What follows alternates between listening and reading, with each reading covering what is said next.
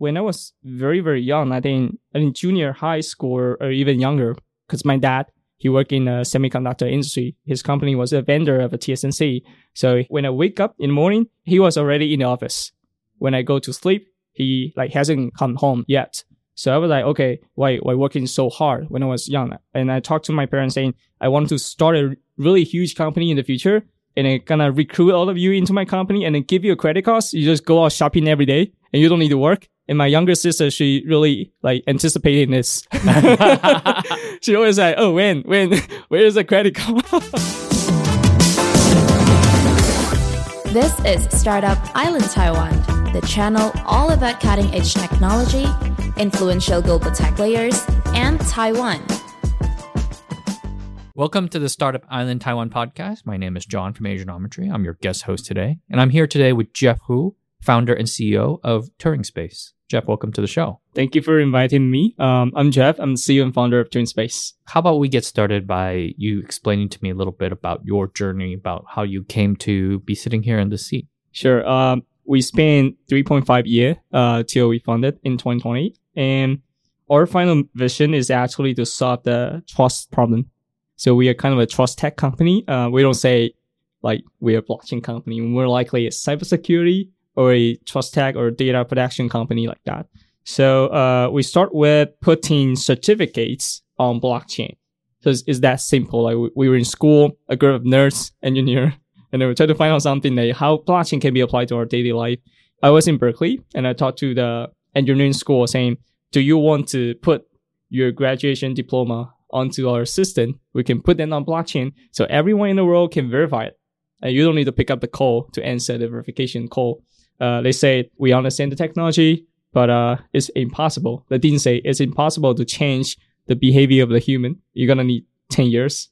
So I think as a startup founder, I was a bit frustrated. So what I do is actually I walk to the next door. I go to a Berkeley Law School. I say the same thing to the dean of the Berkeley Law. And he said, I don't understand the technology, but it sounds fancy. I want fancy stuff. So do you have linking feature? Can I add your e-certificate onto LinkedIn? And I said, we need 2 weeks because I haven't even developed this kind of feature. So I go back to dorm. I put the feature in and then we got the first contract. And then they say, okay, I'm going to give you 60 students, their name, their email, and then just help us certify on blockchain. And that's our first contract. And we start from that. We move on to be a ad tech certification company.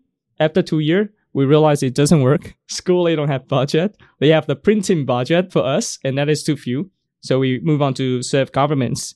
And then we realize governments, the sales cycle is too long. So we pivot.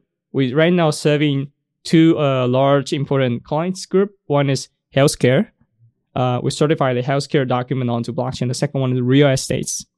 Because they have the budget, they have the emergency, and they know the demands. So, yeah. So how did it come to be that you focused on this idea of trust? When did that angle kind of appear to you? You mentioned that it was you just brought it up, right? How did that thinking go? Yeah, I think it's not 100% ready yet at the first year. So the thoughts is actually developing during the years. And for 2023, AI GC is everywhere.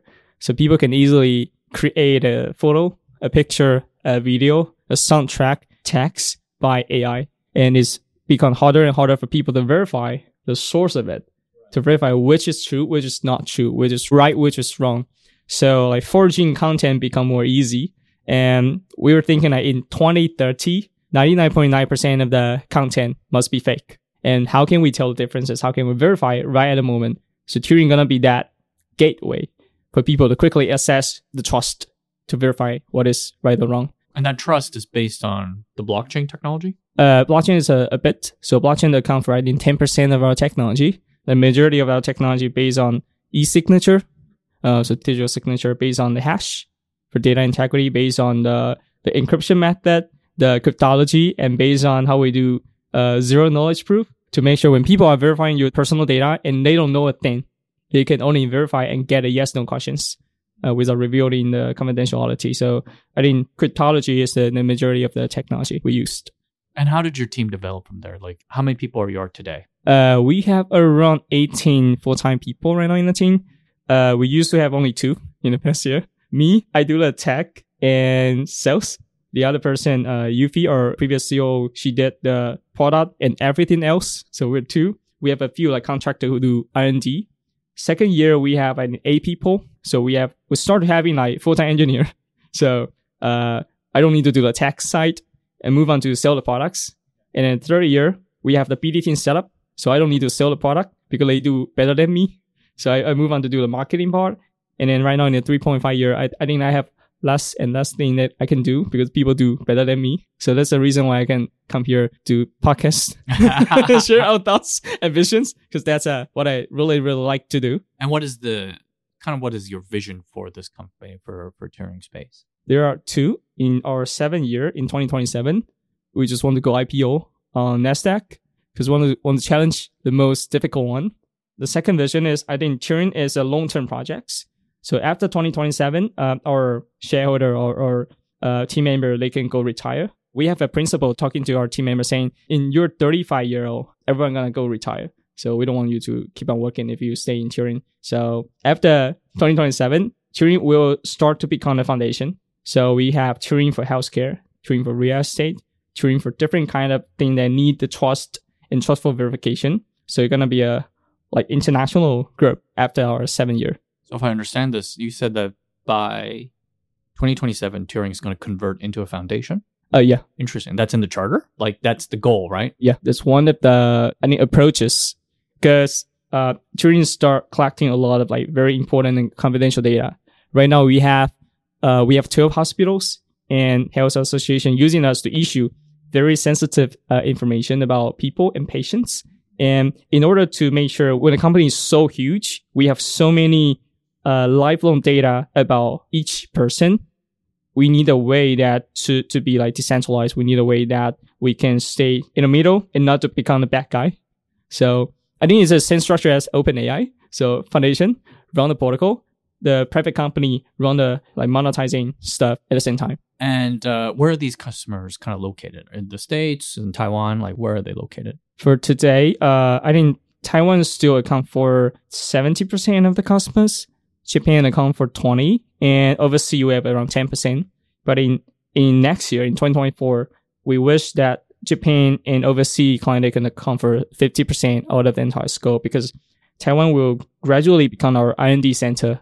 We have our engineer, we have our cryptologists right here, a research center right here. But we actually want to, earn money from people abroad in Japan, in Switzerland, in European countries like that. So you're building a team overseas, right? Yeah, we do. So they're the ones going out and trying to knock doors and try to get these other international customers into the door, right? Yeah, exactly. We are more like, right now Turing is a US, like Delaware-based company. We are a C Corp holding right there. Taiwan is one of the subsidiary R&D center. Japan, in Shibuya, Tokyo, we have another subsidiary right there. And next year in 2024, we are planning to set up one more in Switzerland, but we haven't decided yet because we are comparing countries right now. For our people in Taiwan, we have all kind of like team right here, but outside, like in Japan, in Europe, most are BD and marketing. So in summary, I think Turing is a technology lobbyist. So we try to persuade people to use new technology, and that thing will change your behavior, but upgrade how you view the life and your trust. What's been some of the challenges of kind of taking this idea abroad and selling it to people of different cultures? There are so many, a lot of difficulties and challenges, and they're usually like different from country to country. For example, in Japan, when we first get there like 2 years ago, they were saying like, Jeff, do you have any reference cases in Japan? And we have none. So it's very difficult to kick off. So what we do is actually we need to get a strong introducer so we can get first reference cases. So we get Deloitte supporting us, we get Mizuho Bank supporting us, and we spend 1 year to get that. And when they're supporting us, we got contract from Tokyo City, Fukuoka City, and Osaka City. When the city started using us, the company will be interested. They say, Jeff, can you come to our office and do some introduction? We go to their offices and they say, okay, Jeff, but you don't have cases for example, like the blood test certificates or blood test report. So our next step is to show our cases that is successful launched in Taiwan, and then to show them, okay, in Taiwan, we can help hospital doing health check report. So we can do the same thing for Japan for blood test report. And then they accept it. We get it. The second case, the third case. So right now, I think we have 5 government clients and 10 large company client right now in Japan. After 2 years of expansion, we have 2 people stay in Tokyo and Osaka, and there will be 6 in 2024. So that's how we expand the markets. Like, how has it been managing those people and just kind of making sure everything keeps going forward as planned? I think that's a really good question, and that's one of the key things of Turing. I think we have a special culture that we have always set up goal that is totally out of our skill scope, that is totally out of our reach. And when we set up goal right there, and people will get panic, people will start talking about, okay, is it possible? How are we going to solve it? So people will totally change how they do things in the last year. They're going to do things in a new way for 2024, for 2025, in order to reach that goal that is so far away. So I think that's the first thing, how we grow. The second thing is we love team member who are ex-founder or ex-founding team. So out of the 18 people, I think we have 6. They're ex-founder, including me and our CTO. So ex-founder, they have benefits like they don't really, rest. So you just give them the goal, and then they will find old methods in order to reach the goal. And they are self-driven, and you can put it everywhere in the world, and then things going to happen right there. How do you find these people? How do you recruit them to kind of get them to buy into your mission? Yeah, I think that's a second important question. Like, how to meet those people? I think we're just lucky, and I have a few approaches that might be could be useful. I don't know for the other startup founders. So the first thing I do is I try to do as many as presentation or speeches in public as I could. So I think the craziest year is, and in 2021, I did nearly 60 speeches in 1 year. So nearly like 2 per week.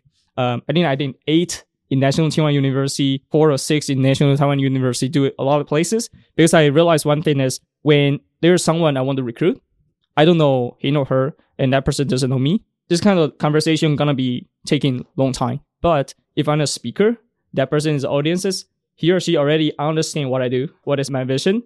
So it's only for him or her to decide, am I gonna be a part of it? So just that person come to me, we exchange contact, we have one dinner or one lunch together, and then we can decide, okay, I need that person in the journey. And that person already agree with what we want to do. So I think speeches is one of the best way for, at least for me, to quickly recruit people who have the same minds. And then how did you get all those speeches? That's so crazy. I think we're also lucky for that. Because for Turing, there is some keywords like people like it. I mean, I was young. I was 22 when I first started like Turing right after school. So the first keyword is like, okay, young entrepreneur. The school like it. They say, okay, you can share with our students like how can you become an entrepreneur at a young age? And actually, I don't have anything to teach them, but I just be invited. So young entrepreneur is one of the things. The second thing is because I studied my undergrad in Hong Kong and my grad school in US. So they want this kind of like global mindset. I don't even know do I have it or not, but they want a global mindset. So that's the second keyword. They also want like new tech. So blockchain is a new tech. So for this keywords, people like keep introducing me to the other like speech session, and I don't know how to say no. So at 2021, if you invite me, I just go. So yeah. Were you always having that sort of entrepreneur drive early on, or was this something that emerged later on? It wasn't that clear at the starting point. When I was very, very young, I think junior high school or even younger, because my dad, he worked in the semiconductor industry. His company was a vendor of a TSMC. So when I wake up in the morning, he was already in the office. When I go to sleep, he like hasn't come home yet. So I was like, okay, why working so hard when I was young? And I talked to my parents saying, I want to start a really huge company in the future. And I'm gonna recruit all of you into my company and then give you a credit card. You just go out shopping every day and you don't need to work. And my younger sister, she really like anticipating this. She always like, oh, where is the credit card? So I think I have that very simple and naive vision when I was super young. And I don't even know what is starting a company be like. And when I was 18 in Hong Kong, I got a first chance because I was doing like computer science. It's just writing very simple codes. There's a team, 2 co-founders or 3 co-founders. They came to me saying they are doing a travel technology company. They want someone who can write codes. They don't know how to write codes. So they want a CTO and co-founder. And I was like, oh, I was trying to look for an internship, but you invite me to be a CTO and co-founder. why not? So I joined the team. The team failed within 6 months. And that's my first journey. What did they do? In short, they want to automate and simplify how people plan trip for backpackers by only 3 clicks. So right now, even though we have so many platforms right there, we still need to like look for the spots on Google Map, on somewhere, on the discussion platform, whatever. You usually spend 1 day or 2 days to plan our entire trip. We need to book, make reservation for the restaurants, for the theater, for the museum, and there are usually some like time conflict in between. We need to plan out the travel, how we move from one place to the other place. That is very complicated. In 2014, when I was first year in the travel tech company, we want to let people only click 3 buttons to plan out everything. And that is technically impossible. Was it more like there wasn't any interest there, or really it was like on a technical basis, just impossible? I think technical, we need so much resources because at that time, the Google Map was in the old version. We don't even have like Trivago, Expedia right now. So there are no API supports. So for everything we want to build up block by block, we need to start entire project for that block, starting from 0. And then we can complete that with a team of 4. And that's too difficult. After 6 months, the 3 co-founders, because they are graduate students, they graduate, they found a job in IBM. And they told me that, Jeff, the company is all yours. We want to like raise our family. And so we go to IBM. So I closed down the company. What did you learn from that, kind of looking back on it now? Yeah, I think the most important thing is to find a co-founder. You need to make sure that person, he or she has a savings for not working, but he or she can still find the next meal in the coming 2 years. If not, if that person is also a student, but not from a rich family, this doesn't work.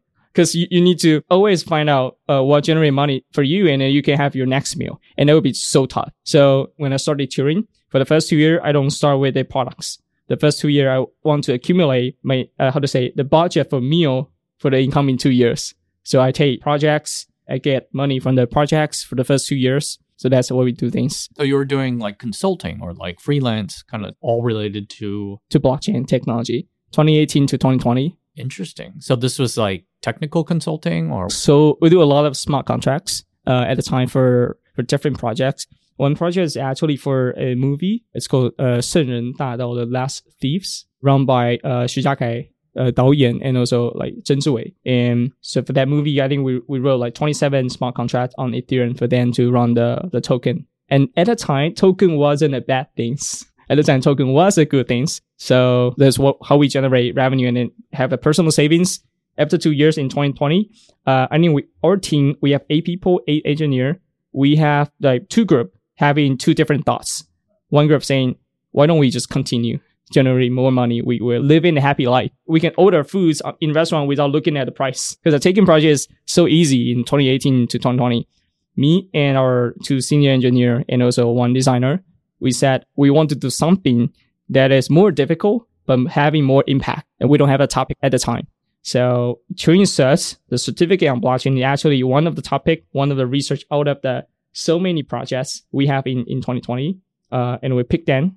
I move on to study in US. I put a project into accelerator in Berkeley Skydeck and other places, and then start evolving right there. So the company split, essentially, right? We just close the company. Really? Yeah. Wow. It's easier. Yeah, it's easier to close the company and then people start from their own. So did you stay in touch with the people who wanted to just keep on doing what they were doing? Like, how did they end up? Yeah. For the other 3 people, they are right now in our company. Yeah. They came back. The head of design, one of the senior backend, the other one is a CTO and co-founder right now. And I believe they are getting much more experiences in like field of rewarding when they're in this startup. Is like blockchain freelance work as popular now? I think it's popular, but it's not a golden age compared to 2018. At the time, 2018 is like, there are so many projects right there and people don't care about what you built. I shouldn't say that, but people, they have so many cases. They want to just make it blockchain enabled. They have so many ideas. They are chasing US monies and you just need to pick and arrange your schedule and then take one and take one and take one and then you can complete it. And things are so simple. Like you just need to build smart contract by Solidity. But it's totally different right now. There are too many competitors and people who do blockchain consultancy, they're evolving into a larger scale company. So for freelancers, it's hard for people to believe in like why you can do better compared to them. So there's like large companies now that do handle and serve this market. Yes. So looking back on it, do you think it was the right idea to kind of pivot away or just kind of go for more experience rather than continuing doing the freelance stuff? Because I can go back and change my decision. So for everything, no matter good or bad, I think that's a must during the journey.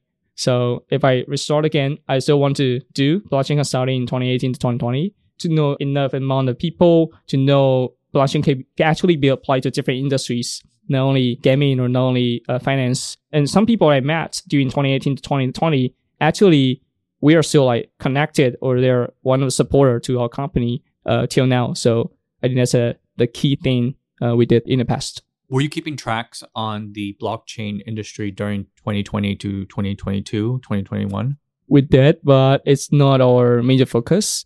We only like look out for one thing is which blockchain will survive eventually. Because even in 2023, I think people are unsure like which blockchain will be the major adopted blockchain in future, maybe in 2030. For example, like Solana used to be one of the like popular star, but just because one human error, then a exchange crashed, the chain crashed at the same time, and it's just gone. So even though like Ethereum, they are one of the most adopted blockchain right now, but we don't know what will happen tomorrow. So for Turing, we only use blockchain that or account for I think 10% of our technology. We use blockchain as a database, a global accessible database, to store the verification code. So you can imagine that for every certificate you receive, we put the raw data, one on our side, one on the authority side, the issuer, and then we encrypt this to make it a verification code, more like invoice number, and then we put that invoice number onto blockchain. So if we die, people can still verify. If issuer die, people can still verify. If blockchain die, we have a backup nodes that we have like enough time for we to migrate to the second blockchain, to the third blockchain. So try to make sure the risk are reduced to nearly zero because we're going to store a lifelong passport for people. You mentioned kind of that's what customers want. What other things do customers care about in your industry? Like, what are they looking for when you talk about trust? It's totally not as we planned. So we were thinking like people care about real or not real. But I think in 2023, people usually trust something. They don't care is it real or not real most of the time because people think the other people are good men most of the time. And for that, so we cannot sell by the fact of, okay, we can let you verify because people don't verify. But people like, first thing is efficiency and cost down. For example, when a large party who issue 500,000 certificate every year, the cost of printing, their cost of delivery by the post office is so huge. So when they talk to us, they say, Jeff, do you mean that by using your service or finance sheet, we can put a zero on the printing, we can put a zero on the delivery fee? Is that right? And then we say yes. And say, okay, we're going to sign the contract today because your service is much cheaper. So I think the first thing, the cost down and efficiency. Second, we reduce the risk of issuing the wrong or incorrect certificate to zero. What I say is, you can imagine if we do everything on paper, for school, for hospital, for government, they usually send out those kind of paper documents and that thing is valid. But the ratio for them to issue the wrong one, like not intentionally by putting 2023 as 2022. Like a misspelling or something. Yeah, misspelling is 20%. It's so huge. Like it's always happened, 10 to 20%. So when they give out a valid certificate but with an incorrect or misspelled information, like how can people use? For Turing, we can revoke the wrong certificate right at the moment. So when you issue 5,000 certificate, you realize 500 of them are wrong one. You can revoke it with a private key right away and then update the information right there. Because blockchain is immutable, so we can actually revoke information on blockchain. So we put it like, the update version, the version 2, version 3 on blockchain. We do have the wrong version of blockchain, but we told people which one is right and update it in the future. So it's kind of like a resume. So people can look up on the blockchain this certificate, right? They could. How would they do that? They usually, when they want to access our certificate, they have two approach. One is, if it's paper printed, there will be a QR code. So phone scan, and they can view the digital original copy. We call it digital original copy on the phone. They click the blockchain transaction, and they can go to the Explorer right there. We currently use a blockchain called IOTA. IOTA is based in European Union, based in Germany and Switzerland. So they can do on Explorer. Second way is, for every certificate, because they're a QR code is actually a URL, right? They're the same thing. One is for human eye, the other one is for computer. So URL on LinkedIn or whatever, they can click in the URL, they see the same thing, the digital original copy, and then they can verify it right away. So do they need a web browser? Do they need a specific app that you No create? app. No app. I think within the app era is ended, but incoming future, they only need a browser to do that. And then how do you make sure that that information is not tampered with, or is that something to just blockchain fix, right? For the technology aspect, we use digital signature to make sure the source is authenticated. So that's the first. The second, we use a hash to protect the data integrity. So it's not easily tampered, because the hash is one way, and change it one data bit can change the entire hash results. So those are not blockchain related. Those are cryptography. Why we use blockchain? One is for long-term storage. Like I said, we store the data on our side, on the authority side, and the invoice on blockchain. So if we don't use blockchain, we store the invoice on our side. If we grow our business in the future, it's impossible for people to verify it. So blockchain actually provide a way for people to verify their certificate after 20 years, after 40 years. And they need to do that because we do issue some certificate that is like birth certificate and death certificate for a few hospitals. It's still under POC because the birth certificate is the first certificate of people. The death is the last one. And during the entire journey of human, 80 or 85 years, you have your study journey. There are so many certificates. You have your working journey, like proof of employment, proof of like not employment, this kind of things. You have your healthcare journey, your different kind of treatments, your medicine, different kind of journey. You have your financial journey. So Turing's mission is actually to put entire people life under one identity. And by the identity that is in your mobile phone or somewhere else, we are also looking in like embodied chips to store your identity, so it make it portable, but still under development right now. So what I want to say is, so I forgot the original question. Is the whole certificate stored on the blockchain, or is it just like no part of it? We only store the invoice, the part that is for verification. So then, I guess maybe I don't understand it, but it's more like just what happens if, like, for example, like Turing space vanishes, right? How do you still see what's on the certificate? Or is that like, am I looking at it wrong? You're right, because the raw data is stored in two places. One is authority, let's say Taipei city governments. Taipei city governments store one data set. Turing store the same data set. The verification hash stored on blockchain. So if we don't work in the future, people can still get their raw data on Taipei city governments and verify it on the blockchain. If the other way, like Taipei city governments, I don't know, but like if they lose a record, or something. Yeah. So then how do they get a new certificate? I guess my question is then, does the hash tell them exactly what was on the certificate, or does it help them confirm what was on the certificate? So the hash, you can use a hash to check several things. One is, does this thing happen in 2018, May 20? So the timestamp can be verified. So you know when does it happen. Second, is the raw data content exactly the same as when it has been issued? Nothing has been changed. The hash can do that. That's the second thing. The hash can also do it because we put a digital signature in it. It can know, okay, is it 100% sure it came from Taipei city government, that agency? So you can verify source, the timestamp, integrity of data at the same time. So walk me through a scenario when something goes wrong, right? Like let's say Taipei city government, cat eats the certificate. They do a new certificate, or they give me the wrong certificate, right? And I look at it, and then I use the certificate on the blockchain, but it shows something wrong. What's wrong about it? Like, what is it showing that means that I need to do something? For example, Taipei city government, they deliver their certificate to the users. So maybe it's one of the citizens, let's say they use us to issue high school student diploma.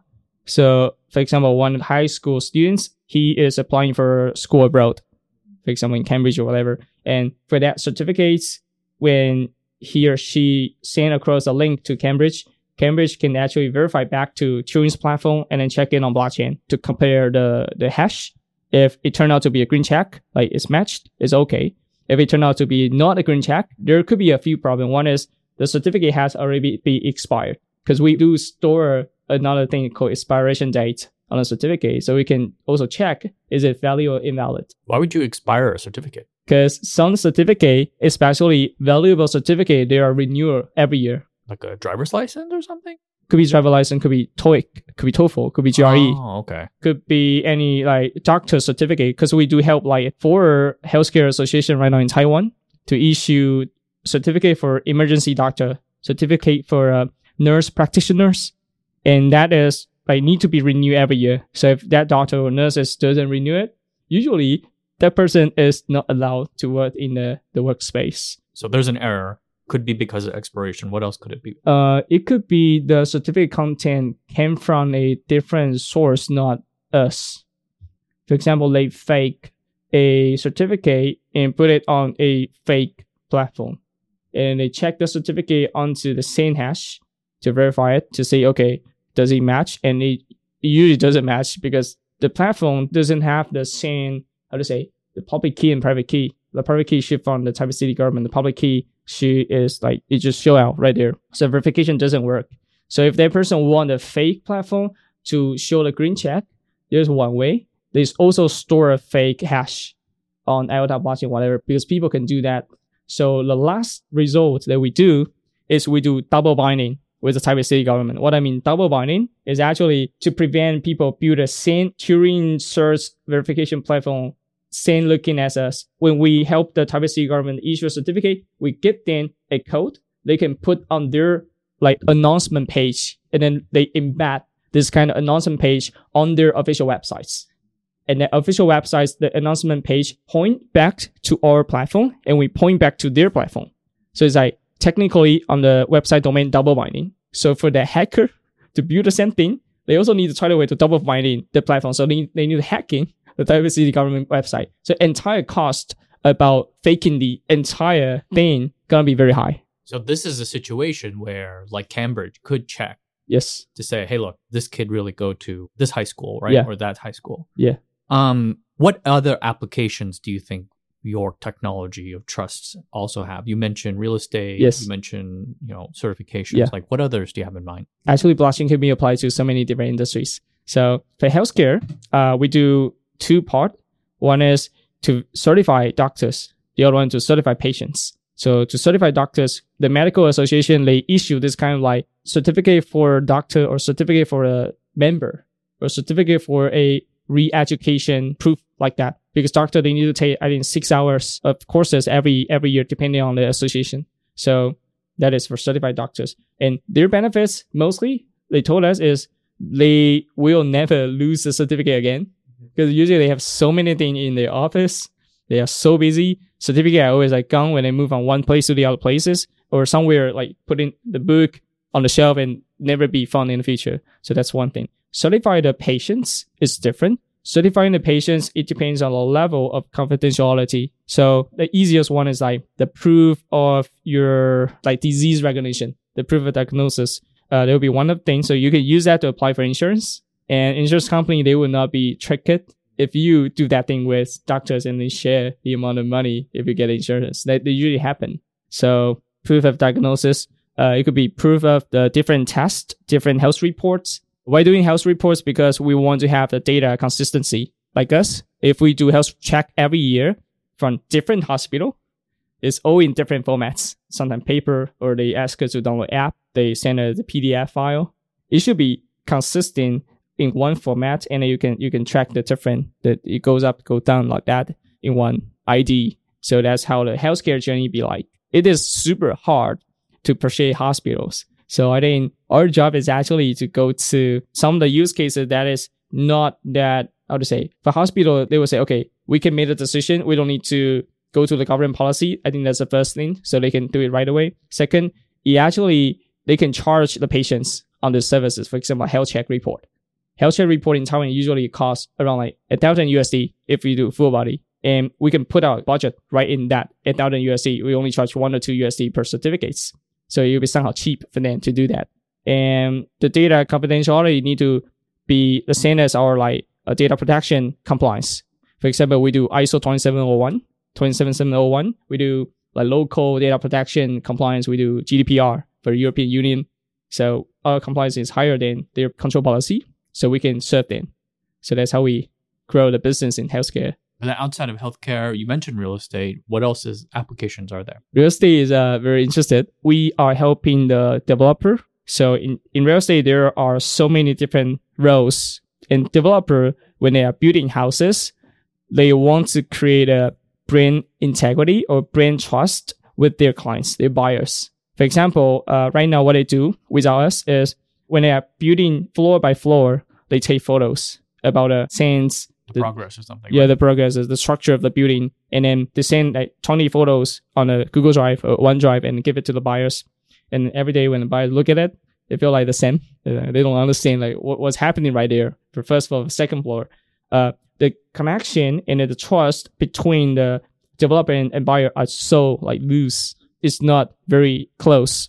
So what they want to do is actually when they're building floor by floor, they want to do a transparency resume. So we help them invite I said it in Chinese, 土木技师工会. I think it's a construction association, whatever. And they send the expert to the scene, and then they examine the progress. And they give out a report, the certificate, the score right at the moment. So the entire building has an e-resume. You know what happened each floor. There's some mistake right here, how they fix it. And during the entire construction progress, the second part of the transparency report, they do like indoor construction. So interior, right? Yeah, interior part about your houses, and they verify the toxic gas in the house. What is the amount of it? They verify is the wood actually from UK or from somewhere because it's not fake, or the entire house become digitized. And you can verify every data points right at the moment. So that's how we help developer to do that. Kind of like a housing building inspector kind of thing. Yeah. What is your kind of evaluation of Taiwan's blockchain ecosystem in terms of startups? Like, how do you think the current progress is right now?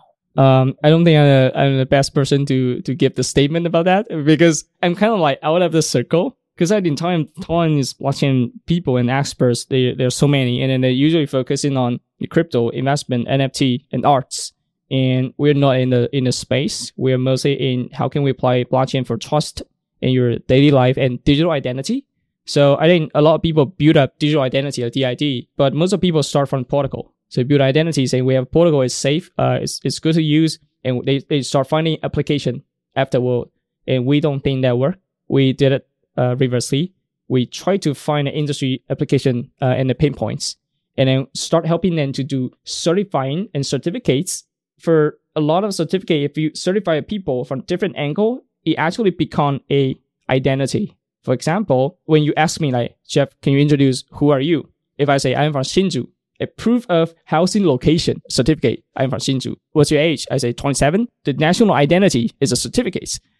So to examine identity actually is a different cut of the angle, and that thing is as certificates. So I think that's how we approach the entire problem, by building this kind of trustful certificates and then gradually become the digital identity. There's so many applications and people need it because they need to prove who they are. That's what we want to do in the near future. What sort of advice would you have for other entrepreneurs or younger people who kind of want to start businesses here or abroad? Like, what sort of reflections or advice would you give? Yeah.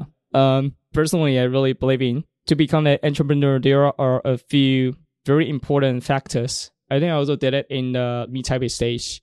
I share two things. One is you need to be in love with pressure. Like when I don't have work, I will usually be very anxious. I need coffee to start the day. If I don't have meetings today, I would be like, what should I do today? It will become so boring day. I need to have so many work, so many progresses, so many achievements within the day, so I can see I'm actually contributing to the world, and I am taking oxygen and using oxygen and not wasting the resources of the earth. So I think the first thing, like entrepreneur, they need to love pressure, and pressure help them grow, because pressure usually came from something that we don't know, we are not familiar with, and by getting used to that pressure, we become a master, an expert in the field that we used to not knowing. I think the first thing. Second thing is learn things really fast, because at Turing, we do application in verifying diamond, verifying real estate, verifying hospital data, verifying pets. It's all different industry. They are so deep. When we are meeting our clients that usually feel like taking a new course, and their teachers and students, I need to learn as many as the percentage of the industry so I can help them doing this kind of trust services. I think that's really interesting for me. So I think that's the two things. So if you feel like, okay, you love pressure, you love fast learning, you're a fast learner, you could be an entrepreneur in the future. Jeff, thank you so much for taking the time. Thank you. I really appreciate it.